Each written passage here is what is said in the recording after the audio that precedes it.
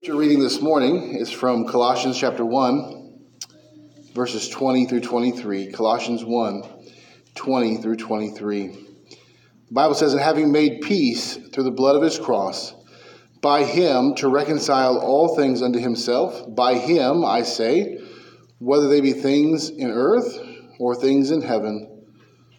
And you that were sometime alienated and enemies in your mind by wicked works, yet now hath he reconciled in the body of his flesh through death, to present you holy and unblameable and unreprovable in his sight, if ye continue in the faith, grounded and settled, and be not moved away from the hope of the gospel which ye have heard, and which was preached to every creature which is under heaven, whereof I, Paul, am made a minister." Let's pray. Our Father, we come to you again, asking your blessing upon the preaching of the word, upon the offering. Lord, may the offering be sufficient to the needs of your church. Lord, may your word penetrate our hearts, Lord. We don't want to be doers or hearers of the word only, Lord. We want to be doers of the word. We want to hear your word. We want it to change our lives. We want to be a reflection of the word that is given to us, Lord. We ask for you to do a work in our hearts, Lord. May your Holy Spirit be among us, teaching us, admonishing us, Lord. If there's sin in our lives, Lord, draw it out. I'm so sick of holding on to these sins. I'm so sick of not being proactive in attacking my sins, Lord. We cannot dabble in that for which Christ died. We have been reconciled to God through Christ. Oh, Lord, I pray that you would change us, Lord. As Evan Roberts prayed at the start of the revival in Wales, Lord, bend us. That was his prayer, Lord, bend us. And so I ask you this morning, Lord, bend us. You're the potter, we're the clay. Do a work among us. In Christ's name, for Christ's sake, amen. You may be seated. Colossians 1, continuing our journey through Colossians.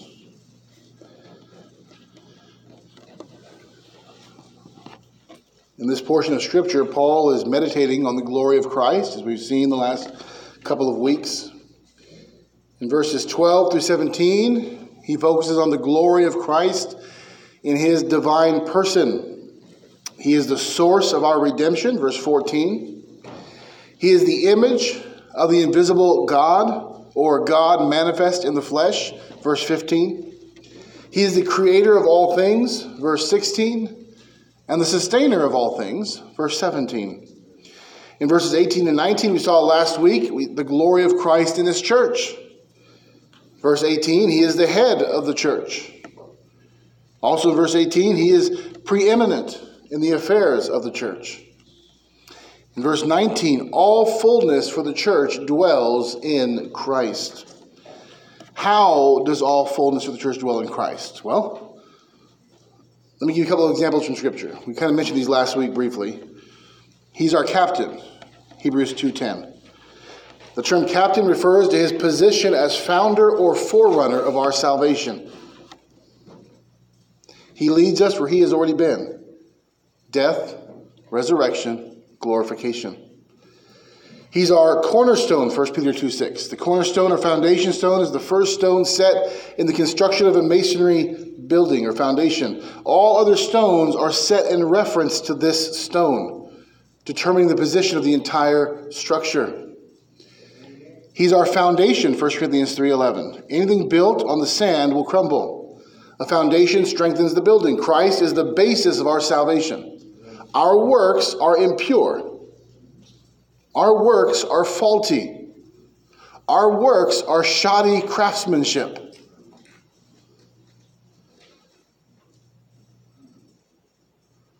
But resting on his perfect finished work gives our salvation a strong foundation against all that will come before it.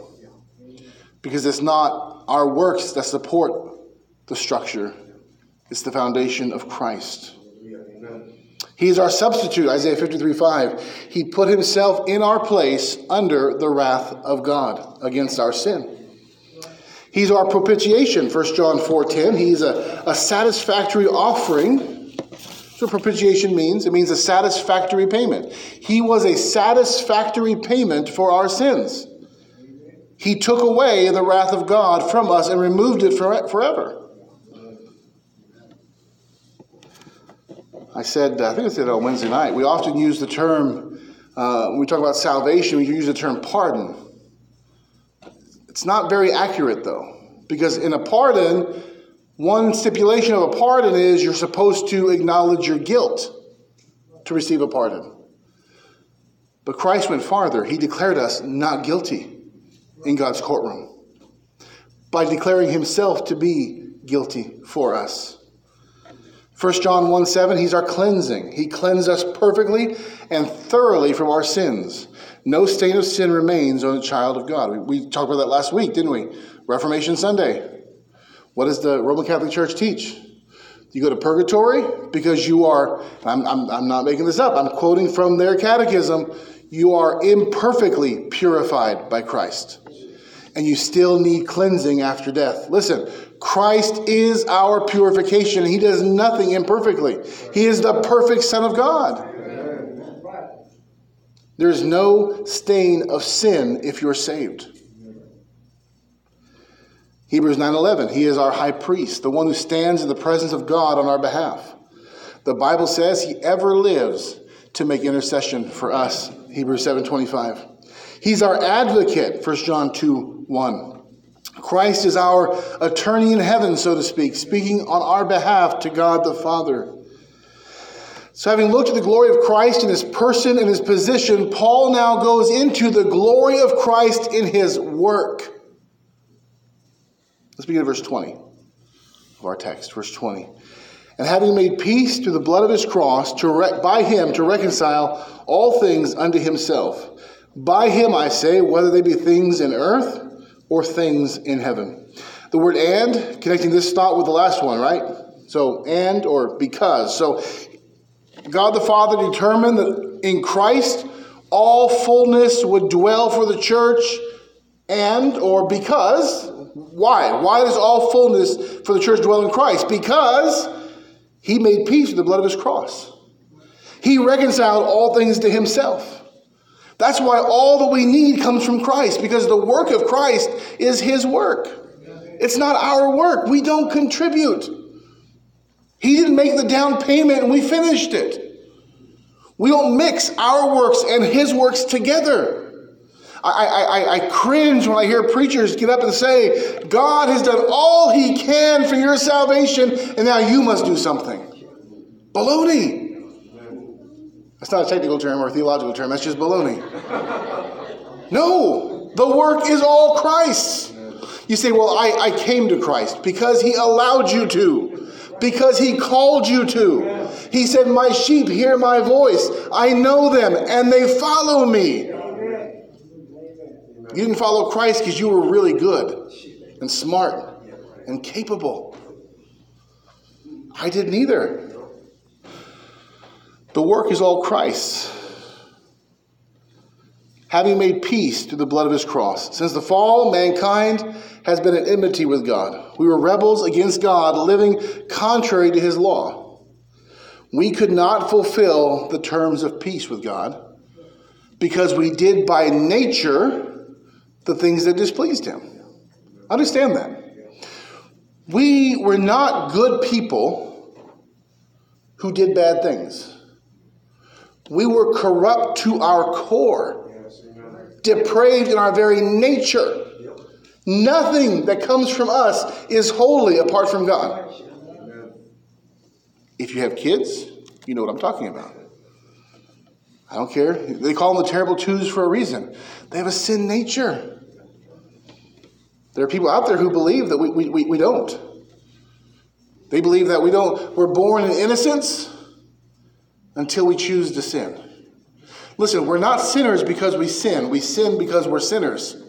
It flows from who we are. Therefore, we can never make ourselves right with God because all that flows from us is depraved and wicked and contrary to God's law. Romans 8, verse 8. It says those who are in the flesh cannot please God. Cannot. How does that work for a church that teaches works salvation? It doesn't. Do you know why they teach works salvation?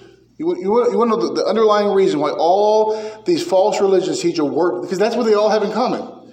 They all have that one common trait. They believe we have to mix our works with Christ to be righteous. I don't care if it's Roman Catholic, Jehovah's Witness, Mormon, Church of Christ. Just go down the list. I don't care what church it is. They all have one thing in common. You know what it is? There's no Holy Spirit. Therefore, there's no new nature. Therefore, to keep people faithful to their religion, they have to teach them that if they stop working for their salvation, they'll die and go to hell. It's fear-mongering. It's control-oriented. It's, we have to keep you on this hamster wheel, as I call it, constantly turning, trying to make yourself right with God, never quite knowing if you're doing it or not. Then in some churches, once you die, your family has to light candles and say prayers for you because you're still not certain that you're in heaven. But see, what we have in our salvation is the Holy Spirit. So how can you say that we're saved without anything that we do? Aren't you worried people are just going to claim to be saved and go off and live for themselves? I'm not. Because if they're truly saved, they won't. Because there's a new nature. There's a new man inside their heart. A man who is inclined to righteousness. I'm not going to spend 40 hours a week chasing you around trying to get you to be holy. Amen. I'm going to teach you the Word of God. I'm going to give you principles for being holy. But listen, if you're a born-again Christian, there's a new person, the Holy Spirit living inside you. If He doesn't make you righteous, I'm not going to make you righteous. Let's be honest about that. Those who are in the flesh, Romans 8:8, cannot please God. Cannot please God. Our works, even if moral and good, cannot bring peace with God. Because our righteousness is like filthy rags. You know why? And I'm jumping around here. Because whatsoever is not of faith is sin. So even if I keep the 10 Commandments perfectly, which I can't, if I don't do it out of a heart of faith in God, it's still sin. If I give all of my money to the church, but it's not out of faith in God and a love for God, it's sin. It's sin. Our works, apart from faith, are sin. Therefore, our works could never justify us because our works come from the heart, and our heart is deceitful and depraved and dark and wicked by nature. We were dead spiritually, the Bible says, Ephesians 2:1. You hath He quickened, you hath He made alive, who were dead in trespasses and sins. I was dead. In our natural state, man has no spiritual life. Apart from salvation, spiritually, we're dead corpses. We can look alive. We can have outward religious expression, but it's not real life. You know a dead body can be dressed up to look like it's alive? I think I mentioned before, I used to work in a hospital where we dealt with the morgue. We put people in the freezers. We took them out and gave them to the funeral companies. And in most cases, depending on how they died, but most cases, when you pull them out of the freezer, they look like they're sleeping. They don't look any different. This is before embalming and all that. They're just dead. I'll bet you, I didn't do this, but I'll bet you, if I took off the hospital gown and put on regular clothes and took them upstairs and laid them into a bed in a regular room, people walking down the hallway wouldn't know the difference between that person and a sleeping person. They would look alive. I can make them look alive. But inside, there's no life. They're dead. So we can dress ourselves up in our nice suits, and our big Bibles under our arms, and we can march to church every Sunday. We can go back Sunday night. We can go back Wednesday night. We can even go out to outreach. And we can have the appearance of life when inside we're dead. We're dead because of our nature. The terms of peace were a blood sacrifice, a perfect blood sacrifice, perfect obedience to God's law, and a substitute to suffer for our sins. God fulfilled the terms of the cross when he crushed the head of the serpent. Once again, you and I could never fulfill the terms that God had laid out. You and I could never be a perfect blood sacrifice because we're tainted with a sin nature. That's why Christ was virgin born. Don't ever let go of the virgin birth of Christ. Right? We know the curse passes to us through the Father. I know that because it wasn't Adam that sinned first. It was Eve that sinned first. But by Adam, by one man, sin came into the world. Jesus Christ, being born of a virgin, he bypasses the curse of Adam, and he is born with a completely human but completely sinless nature. He could be the perfect blood sacrifice. We cannot keep the law perfectly. I don't know if you are in denial about this, but I'm not. Lock yourself in a room for 24 hours and try not to sin. You say, it's just my outward stimulus that makes me sin. No, it's your depraved heart. It's that old nature. I lock myself in a room for 24 hours by myself with nothing else in the room but walls and carpet. I promise you, I'll sin. I'll sin. And we need a substitute. Someone to bear the guilt of our sins. See, if I bear the punishment for my sin, it's permanent. You know why? Because I'm a sinner. So if I were to die for my sins, death has hold of me, doesn't it? And it's not letting go. That means eternity in hell. But Christ, he didn't sin. Not once. Perfectly obeyed the Father. The wages of sin is what? Death.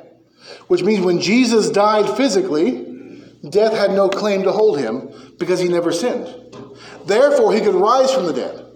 Therefore, he could be my substitute, suffer in my place, die for the sins I committed, and then rise from the dead because that death had no power over him. If I die for my sins, it's keeping me.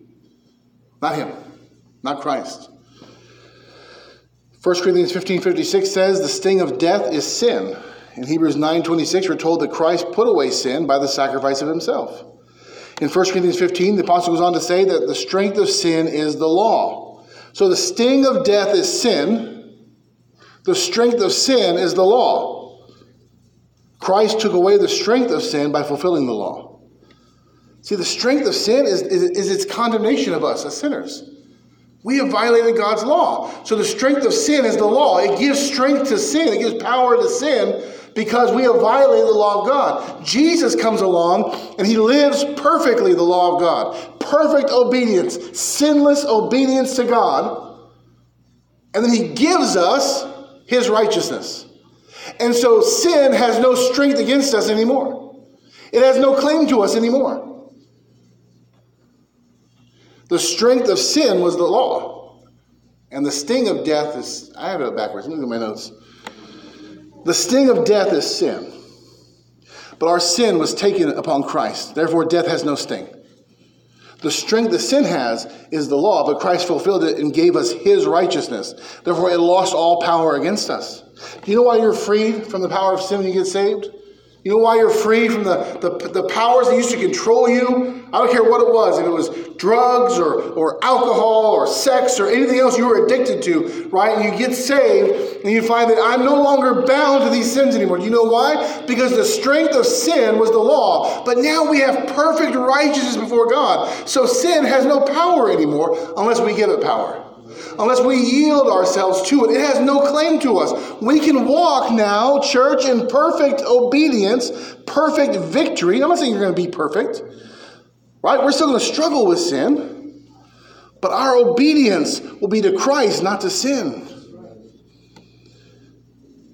The law loses its power to condemn. Therefore, death loses its sting because death becomes not condemnation, but glorification. We pass from death into the presence of God. Isn't that great? What Christ did for us is he turned the means of our condemnation into the means of our salvation. Death came into this world as punishment for sin, and now it's a portal into eternal glory. That's the work of Christ. We know that the system of sacrifice laid out in the Old Testament was only a shadow of that which was to come. Those sacrifices, Hebrews 10, 1-4, could never take away sin. Christ removed the sting of death, the strength of sin, and fulfilled the terms of peace demanded by God's justice. In this way, he made peace through the blood of his cross. Continue in verse 20. By him, to reconcile all things unto himself. By him, I say, whether they be things in earth or things in heaven. By Christ, to reconcile all things. This brings to mind 2 Corinthians 15, 18-19. And all things are of God, who hath reconciled us to himself by Jesus Christ, and hath given to us the ministry of reconciliation, to wit, that God was in Christ, reconciling the world unto himself, not imputing their trespasses unto them, and hath committed unto us the word of reconciliation. By the way, that word impute means to count. When it says he was not imputing their sins, he was not counting our sins against us. Do you know why? Because he counted them to Jesus Christ. Yeah. Every sin you or I have ever committed, ever will commit, Jesus paid for as if he did those sins himself, though he was the sinless one. Through the work of Christ, God has reconciled the world to himself, the Jew and the Gentile, the Old Testament saint and the New Testament saint. This speaks of bringing all things under the kingship of Christ. Move on to verse 21. And you that were sometime alienated, that's a hard word for me to say, alienated, and enemies in your mind by wicked works, yet now hath he reconciled. So he makes a statement of all things being reconciled to God, and now he personalizes it for the Colossians. He reminds them that they were alienated. There's that word again. I got to come up with a new word. Alienated from the family of God and the covenants of promise. They were enemies of God by wicked works. So let's personalize that Lomita for us today, right? You and I'm not going to use the A word, were separated. That's better, right? That's good. Separated from the family of God. We were enemies of God. We were strangers to the covenants of promise. I don't know if we had any Jews here today. I'm not one. I was a stranger to all the promises made to Abraham.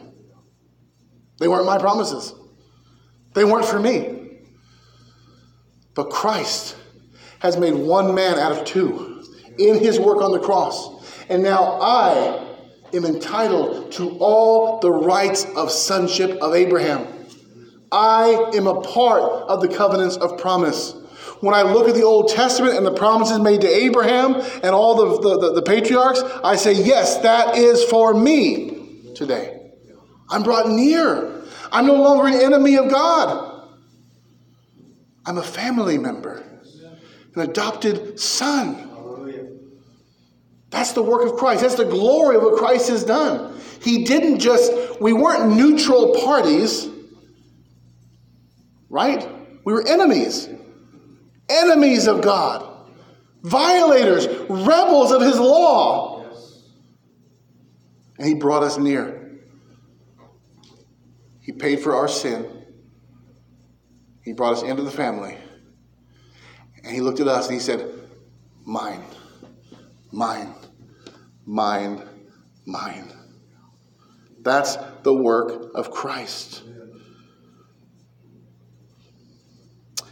Enemies of God and strangers to the covenants, yet now reconciled to them.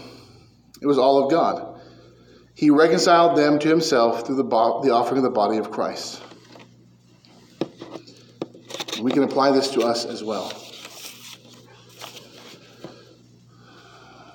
Nothing you or I could do could bring reconciliation with God. Never. Never. We weren't even trying.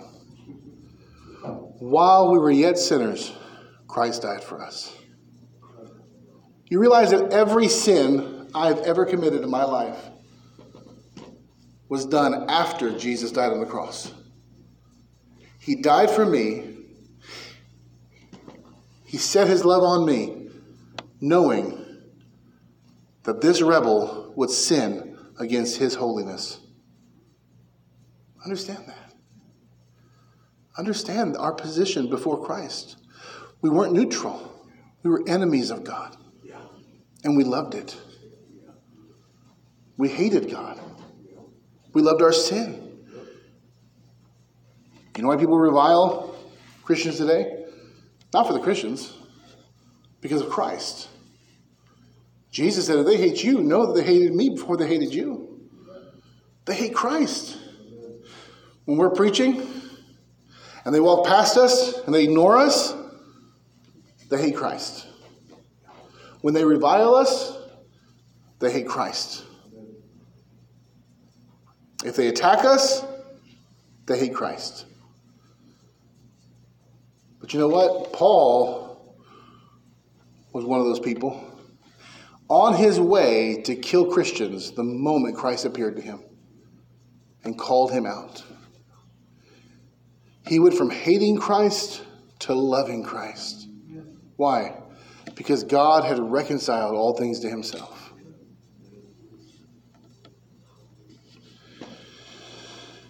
Let's go on to verse 22. In the body of his flesh, through death, presents you holy and unblameable and unreprovable in his sight. This term, in the body of his flesh through death, is a reference to the growing tide of Gnosticism that was in the early church. One of the earliest battles the church had to face was this heresy of Gnosticism. And in the New Testament, we just see the beginnings of it, the taking root. It actually grew up 100 or 200 years later in the church to be a big problem. So let's do a quick review. I mentioned it before. Gnosticism teaches that man is spirit trapped in the material world. And that anything, even sin, that's done in the body is okay. Because the body is evil, the spirit is good. They believe there was a higher knowledge that only a select few could understand or know or comprehend. They believe that Jesus was not really a man, but only appeared to be a man. By their reasoning and their logic, if material world is evil and spirit is good, then God could not have taken on a human body because he could not have mixed the divine with the naturally evil flesh. So their answer to that was, well, he wasn't really a man. He just appeared to be a man. He didn't really die. He just appeared to die. He was just a spirit. The book of 1 John is written in response to this teaching, and Paul warns of it several times in this letter to the Colossians. This is why he emphasizes throughout the book that we're reconciled by the body of Jesus Christ, by the blood of Jesus Christ. He's emphasizing these points because people in the church were denying that Jesus had a body. And Paul is saying, no, without the body of Jesus, you're not reconciled to God. Without the blood of Jesus, you're not reconciled to God. A spirit could not die for sins. Only a man could die for sins. Because by man came sin. So man had to be the offering for sin. We see that in 1 John. In I think it's chapter 4, John says, if any man, says that Jesus Christ has not come in the flesh, he's not of God. In other words, he's fighting Gnosticism. Because they were saying Christ didn't come in the flesh. He wasn't really human. If Christ were a mere spirit, the reconciliation could not be possible. Hebrews 9:22 declares that without the shedding of blood, there is no remission of sins. That's as clear as it can be. I don't mean to beat a dead horse, but I mentioned it last week. Rome teaches that their Mass is what? A continual sacrifice. A propitiatory sacrifice. But a bloodless one. The same victim is offered in a different manner. In a bloodless manner. But they claim it's propitiatory for sins. Okay? The Bible teaches without the shedding of blood, there is no remission of sins. There is no bloodless sacrifice. There is no bloodless offering.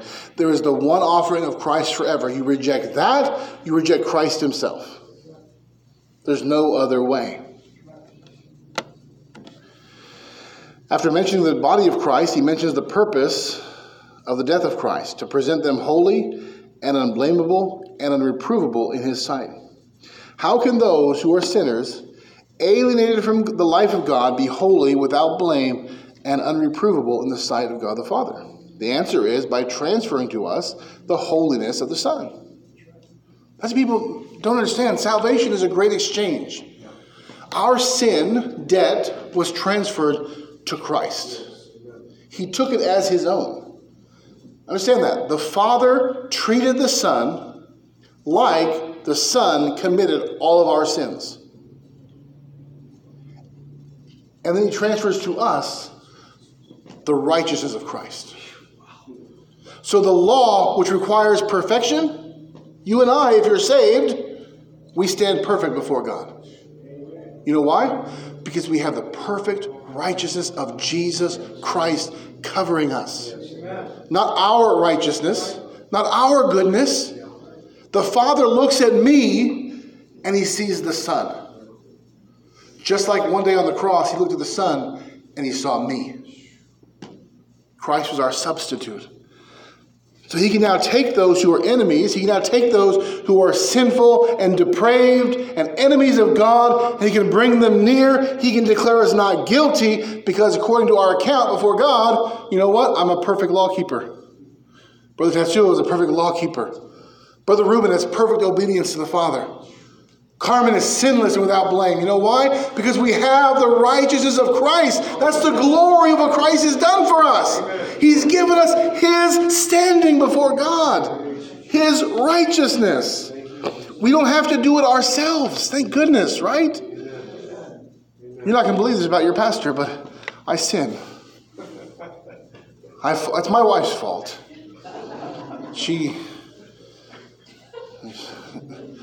She's the thorn in the flesh. No, I'm just kidding, honey. But I sin. Ask her. She has a running tally of all my sins. I sin. I'm not perfect. And if it came down to my righteousness, I would be scared to death to die. Afraid that in that moment, maybe I didn't get all of my sins confessed. Maybe I had an impure thought right before the car accident. Maybe something bad. Maybe I harbored some hatred for my brother I didn't realize I was harboring. I'm so glad it's not left to me because I have the perfect righteousness of Christ. God doesn't count my sins against me. He will never condemn me for my sins. You know why? They've been condemned once and once only in Christ. That's why Romans 3 says that God can be both just and the justifier. Right? He's not unjust to forgive our sins because he's already punished them. Christ was unreprovable and blameless. Therefore, in Christ, we are that way as well. This is speaking of our position in Christ. We are not perfect, yet we are holy because Christ is holy. Understand that, church. Understand that as we pray, we expand our prayer meetings. This is not just a salvation thing, by the way. We're in Christ. The Father treats us like he treats the Son. Right? So he sees us as holy, like the Son is holy. He'll answer our prayers. Yes. We can pray. Amen.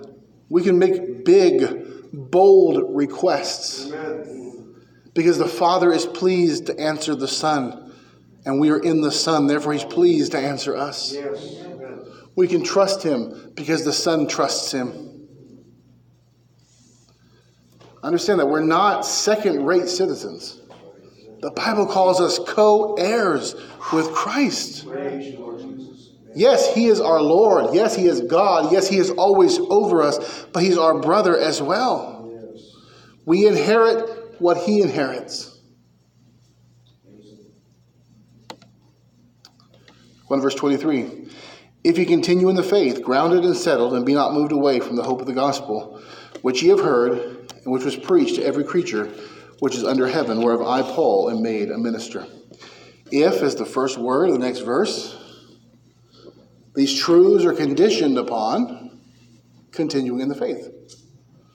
Now, we can go off a couple different ways here. We could say that Christ saved us, but we keep ourselves saved. Logically, that doesn't make a lot of sense. How could sinful, depraved creatures keep themselves righteous? How could all fullness for the church dwell in Christ if it was up to us to keep ourselves righteous and saved? There's a problem there. We could say, well, he's given us salvation conditionally, right? We're in kind of a testing phase, and if we fail the test, then he takes back salvation. Okay. First of all, Jesus said, all who come to me, I'll never cast away. Never. We have that. But also, as far as God is concerned, our salvation is done. We're already seated together with Christ in the heavenly places. Ephesians says that we are already, not just future. As far as God's concerned, it's all done. So this can't be a testing phase. So what does if mean? How can there be a condition upon this if it's by grace through faith?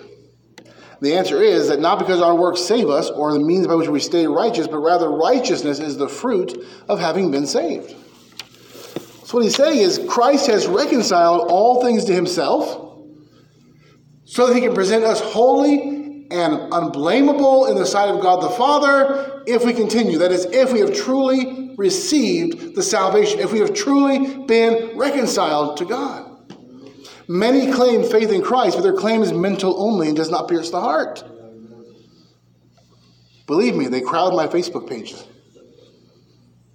People who were once in church with me. People who were once my Sunday school teachers. People who were once my friends in the church.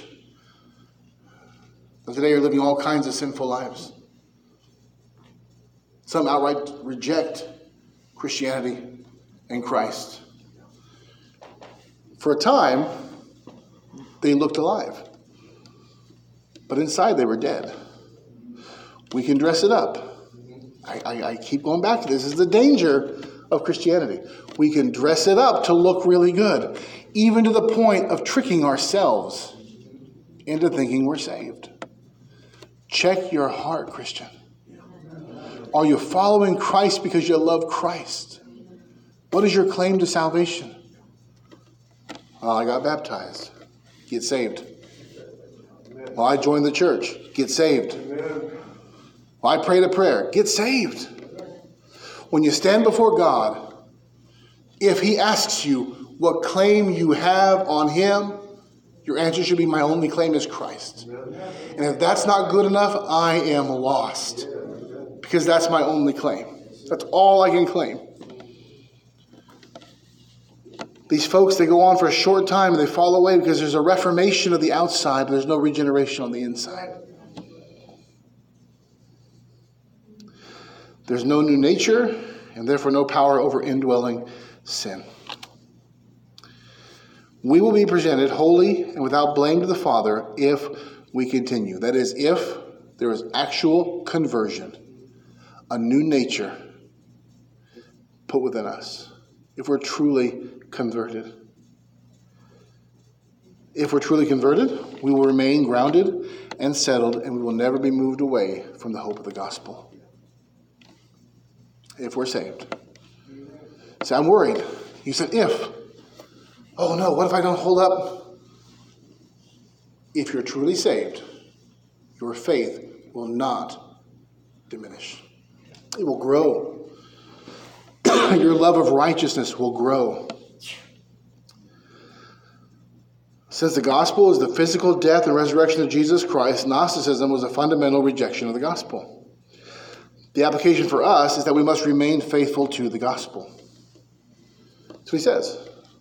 We are presented before God, unreprovable, blameless, if we continue and be not moved away from the hope of the gospel.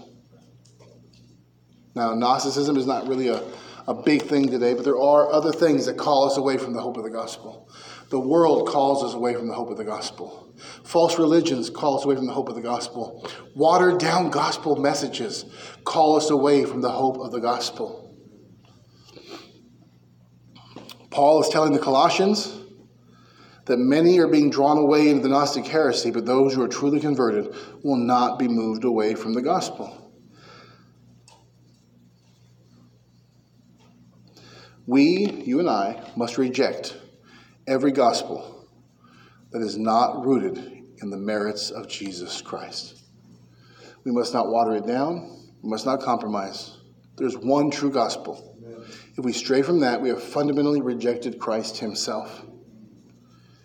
Too many professing Christians today have a Gnostic Jesus. You gotta watch out for that. A sort of benevolent spirit man living somewhere in the sky. It's what a lot of evangelical Christians believe today. He's not some mystical floating spirit in the sky.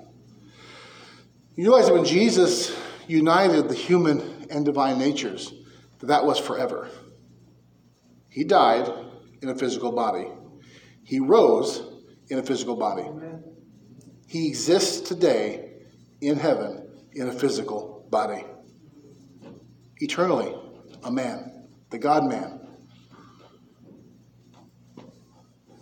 If your Jesus is Gnostic, sort of spirit-like, great spirit in the sky, that's not the Jesus of the Bible. You have fundamentally rejected the Jesus of the Bible.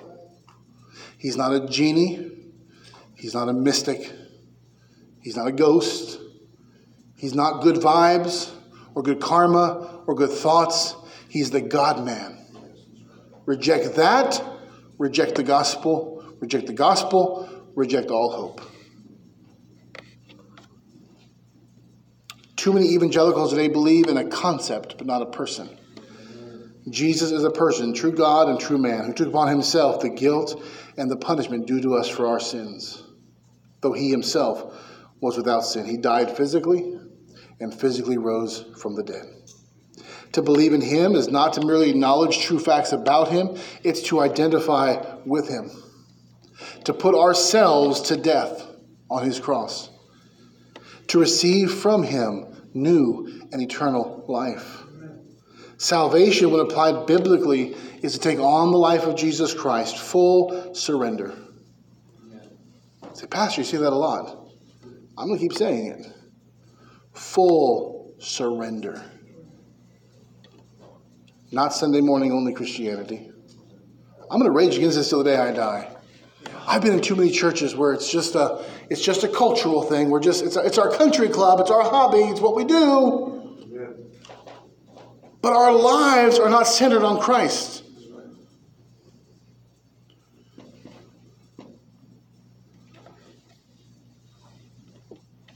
Full surrender, complete trust, new desires. This is the work of the Holy Spirit as he applies the work of Christ to us.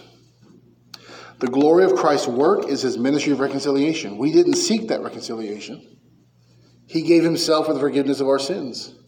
He lived for us the life of perfect obedience and sought to give us the benefits of his holiness. Jesus disarmed death by taking away the strength of sin, which was the law. He did this by obeying it perfectly and then applying it to us. If you have received the righteousness, you have received it with a new nature, and thus the evidence will be your continuing in the faith, never turning from the gospel that you've received. The glory of Christ's work, I'm going to sum it up in three concepts. Reconciliation. Christ reconciled us to God in a real way. I mean, we are his children. New birth. Our old man was depraved, sinful. Those who are in the flesh cannot please God. We had to be born again. We had to have a new birth of the inner man. Not the outer man, the inner man. Reconciliation, new birth, a new person. Power over sin. Power to do righteousness. Hey, if those who are in the flesh cannot please God, those who are in the spirit cannot help but please God. And substitution. He suffered for us. He took our place. I know we can't comprehend this. I know we don't fully understand the holiness of God. You realize that Jesus is eternally God, has existed from eternity past. He has no beginning date. He sat in heaven.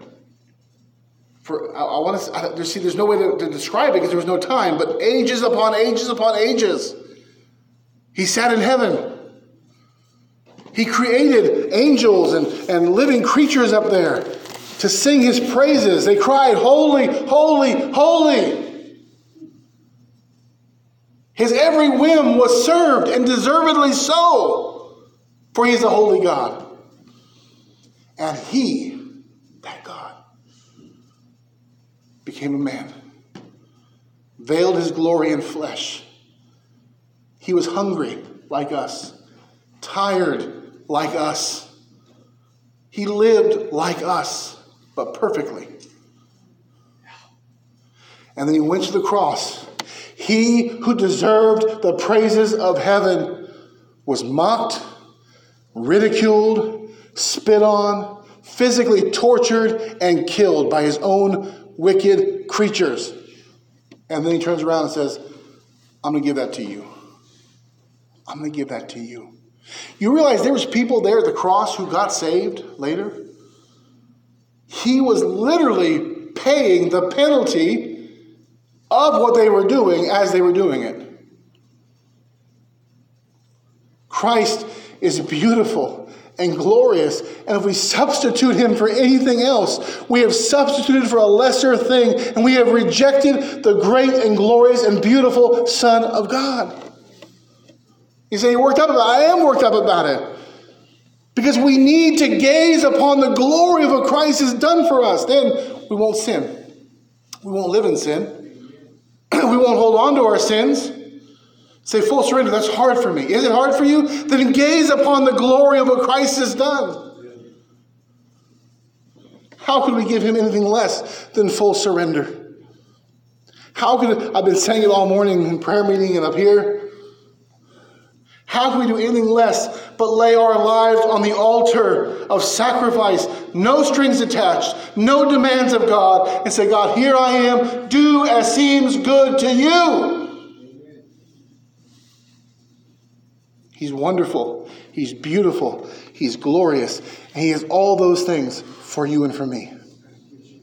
And we share in his beauty and his glory when we come to him and receive of his gospel, when we lay down our lives in full surrender, when we reject sin. When we reject sin, we're saying Christ is more beautiful than this sin. Christ is more satisfying than this sin. Gaze upon the beauty of our Savior. I promise you, you'll find full surrender, the least that we could do. The least that we could do. He's glorious, but he's glorious, folks, for you and for me. He offers to share his glory with us.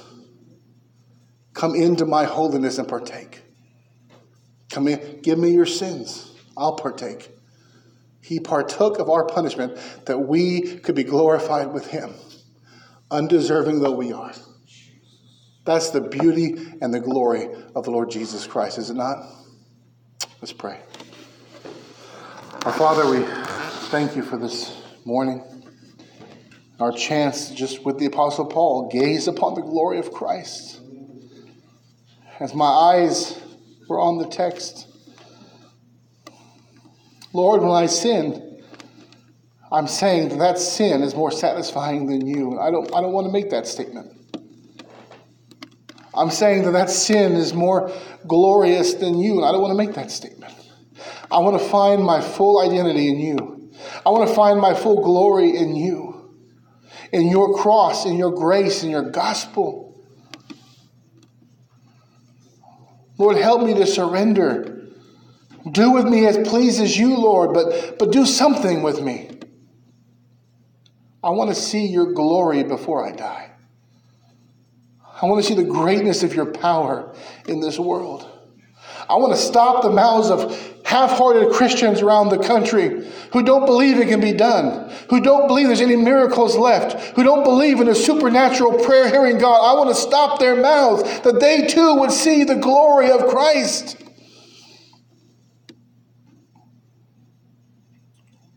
Lord, I believe. Help my unbelief.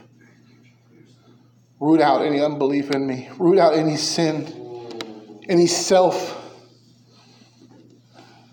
Fill me with your Spirit, Lord. Bend me. Bend us as a church. We love you, Lord. You're glorious. You're beautiful. May we live as though we believe that every day. In Jesus' name I pray. Amen.